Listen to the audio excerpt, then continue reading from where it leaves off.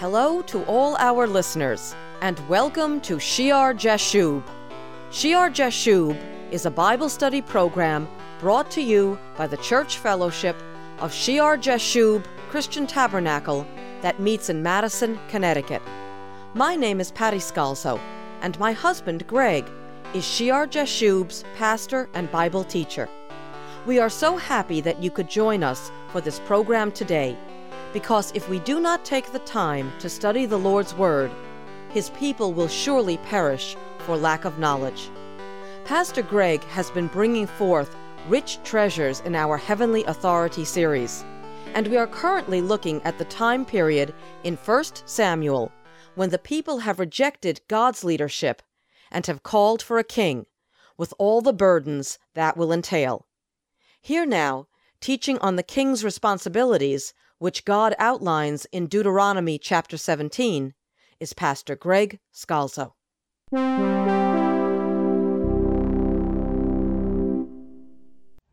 And this king then, as he sits on his throne, verse 18, also it shall be, when he sits on the throne of his kingdom, that he shall write for himself.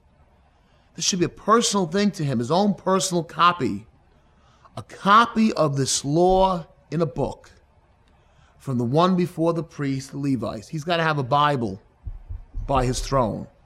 Verse 19, it shall be with him, and he shall read it all the days of his life, every day, that he may learn to fear the Lord his God, and be careful to observe all the words of this law and these statutes, that his heart may not be lifted up above his brethren, that he may not turn aside from the commandment to the right hand or to the left, and that he may prolong his days in his kingdom, he and his children in the midst of Israel. You see here the importance of the Bible, the scriptures. Now we know the king didn't have all the Bible we have today. He had the law of Moses, but we have the whole scripture. The importance of the Bible, the scriptures, to be right there by the throne, to read it all the days of his life.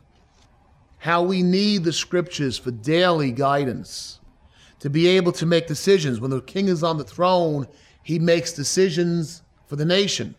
He hands down rulings that will affect the people. Each of us has many decisions that we need to make. And the daily guidance, we need the Bible right there. And the question we should ask ourselves, are we letting these scriptures, this Bible, be near the throne, on the throne of our lives? Is this what directs us? When we make those all-important decisions, when we decide on all the things, every day there are things that we face. And the choices we make many times, it's like when you see they stack up dominoes and you hit one domino and it makes all the rest fall over. We don't realize many times how each decision we make day in and day out sets a course for our lives, sets an atmosphere about us, puts us in a certain mental state, either builds our faith or breaks our faith, will set things in motion in our families, in our communities, and our jobs, will impact our bodies and our minds. There are major decisions, and there are all those small decisions that after a while just set things in course and you can't stop it.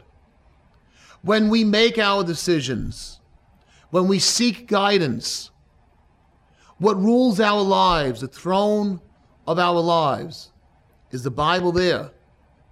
Are the scriptures right there giving us direction? If they're not, and we're saying we're Christians, we're outside the will of God. We're speaking about ruling here, and our lives should be ruled by God's holy word. And in our study of authority, clearly, leadership, heavenly appointed leadership, should be guided by the scriptures, by the Bible. The Christian leader needs to feed. Every Christian needs to. But how much more should the Christian leader feed daily on the Word of God? So if you have churches and ministers and Christian leaders who do not believe this is the Word of God, or they believe, well, God gave some of it as inspired, but a lot of it is just folk tales, mythology, good stories, ethical stories, the people trying to work out life, and they don't believe it really happened, that Jesus really rose from the dead, that it really was a virgin birth, that the Red Sea really parted, that God created the heavens and the earth. If they don't use this Bible as their guide, what type of Christian leader are they? By the throne of their leadership, the seat of authority God places them on. Some churches, some of those seats are quite elegant, right? They have to walk up many steps and sit on golden thrones to acknowledge themselves as the leader of some large denomination.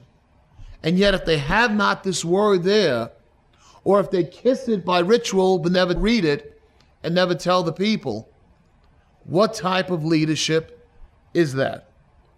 For any form of leadership that God anoints, there needs to be daily feeding on the Word of God, depending on the Word of God for direction, to be careful. What does he say here? He says, he shall read it all the days of his life, every day, regular situation. And he says to be careful to observe all the words of this law and these statutes. Everything in there should be important to him. Now that's on a Christian heavenly authority level. But remember, the kingship also has a large secular aspect to it, civil, I should say, aspect to it. And we tend in our nation to separate civil as secular, non-religious, from, religious churches that have leadership. But this civil leader who will rule the government, he's supposed to have the word of God right by him, as well as the priests. The same thing the priest has, he's supposed to have. And even governmental leaders. Now we know we're not in a theocracy. We're not like Israel. We have a melting pot of people. We're multinational, et cetera, with democracy. But no matter what country on this earth, even governmental leaders would do well in their service to their constituents to have lives and morals and beliefs grounded in the Word of God.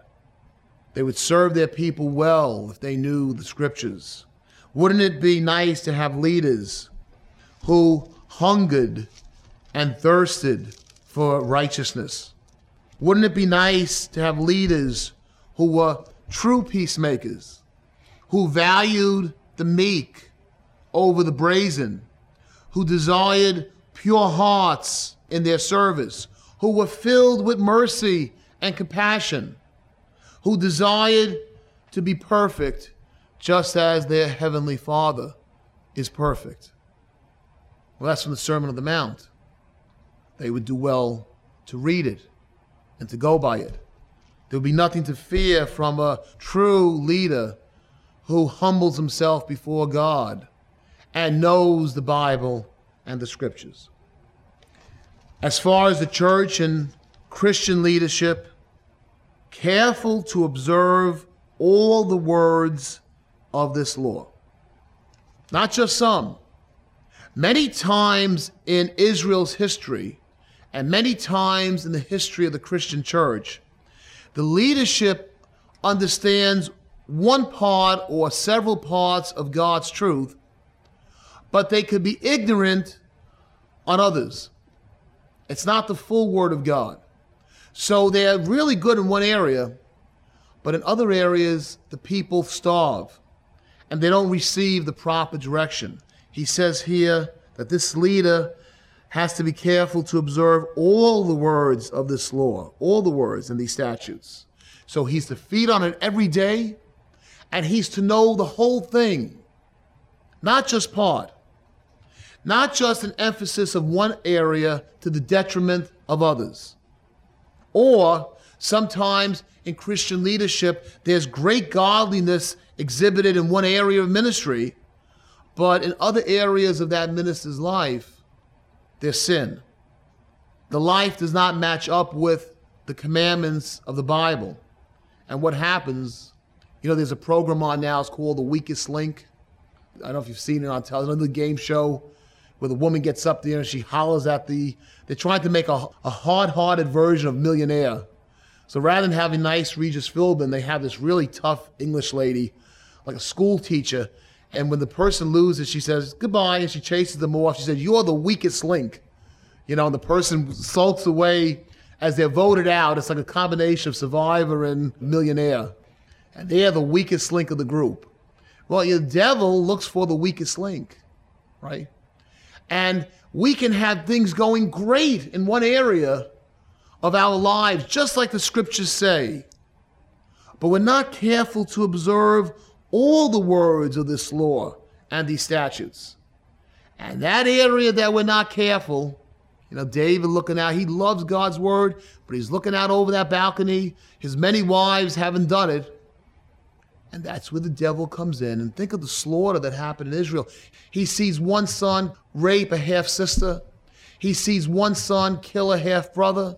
His son rebels against him. There's a rebellion in his own family. His family is destroyed because there was that weak link in his life that did not line up with the scriptures. And that's where Satan goes. The snake slithers in and it all falls apart.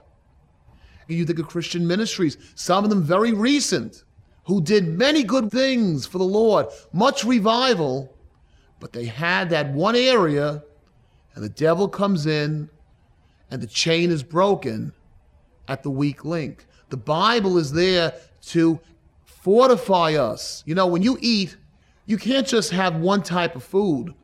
Your body requires diverse nutrients. Well, you can't just read one passage of scripture over and over and say, well, that's my scripture. I'm a this kind of person. I'm a faith person. I'm a such and such person, and ignore everything else. Because you might be well fed in that one area, but your spirit is starving in the others. And you need to observe the whole word of the Lord. The leader has to preach the whole word of God.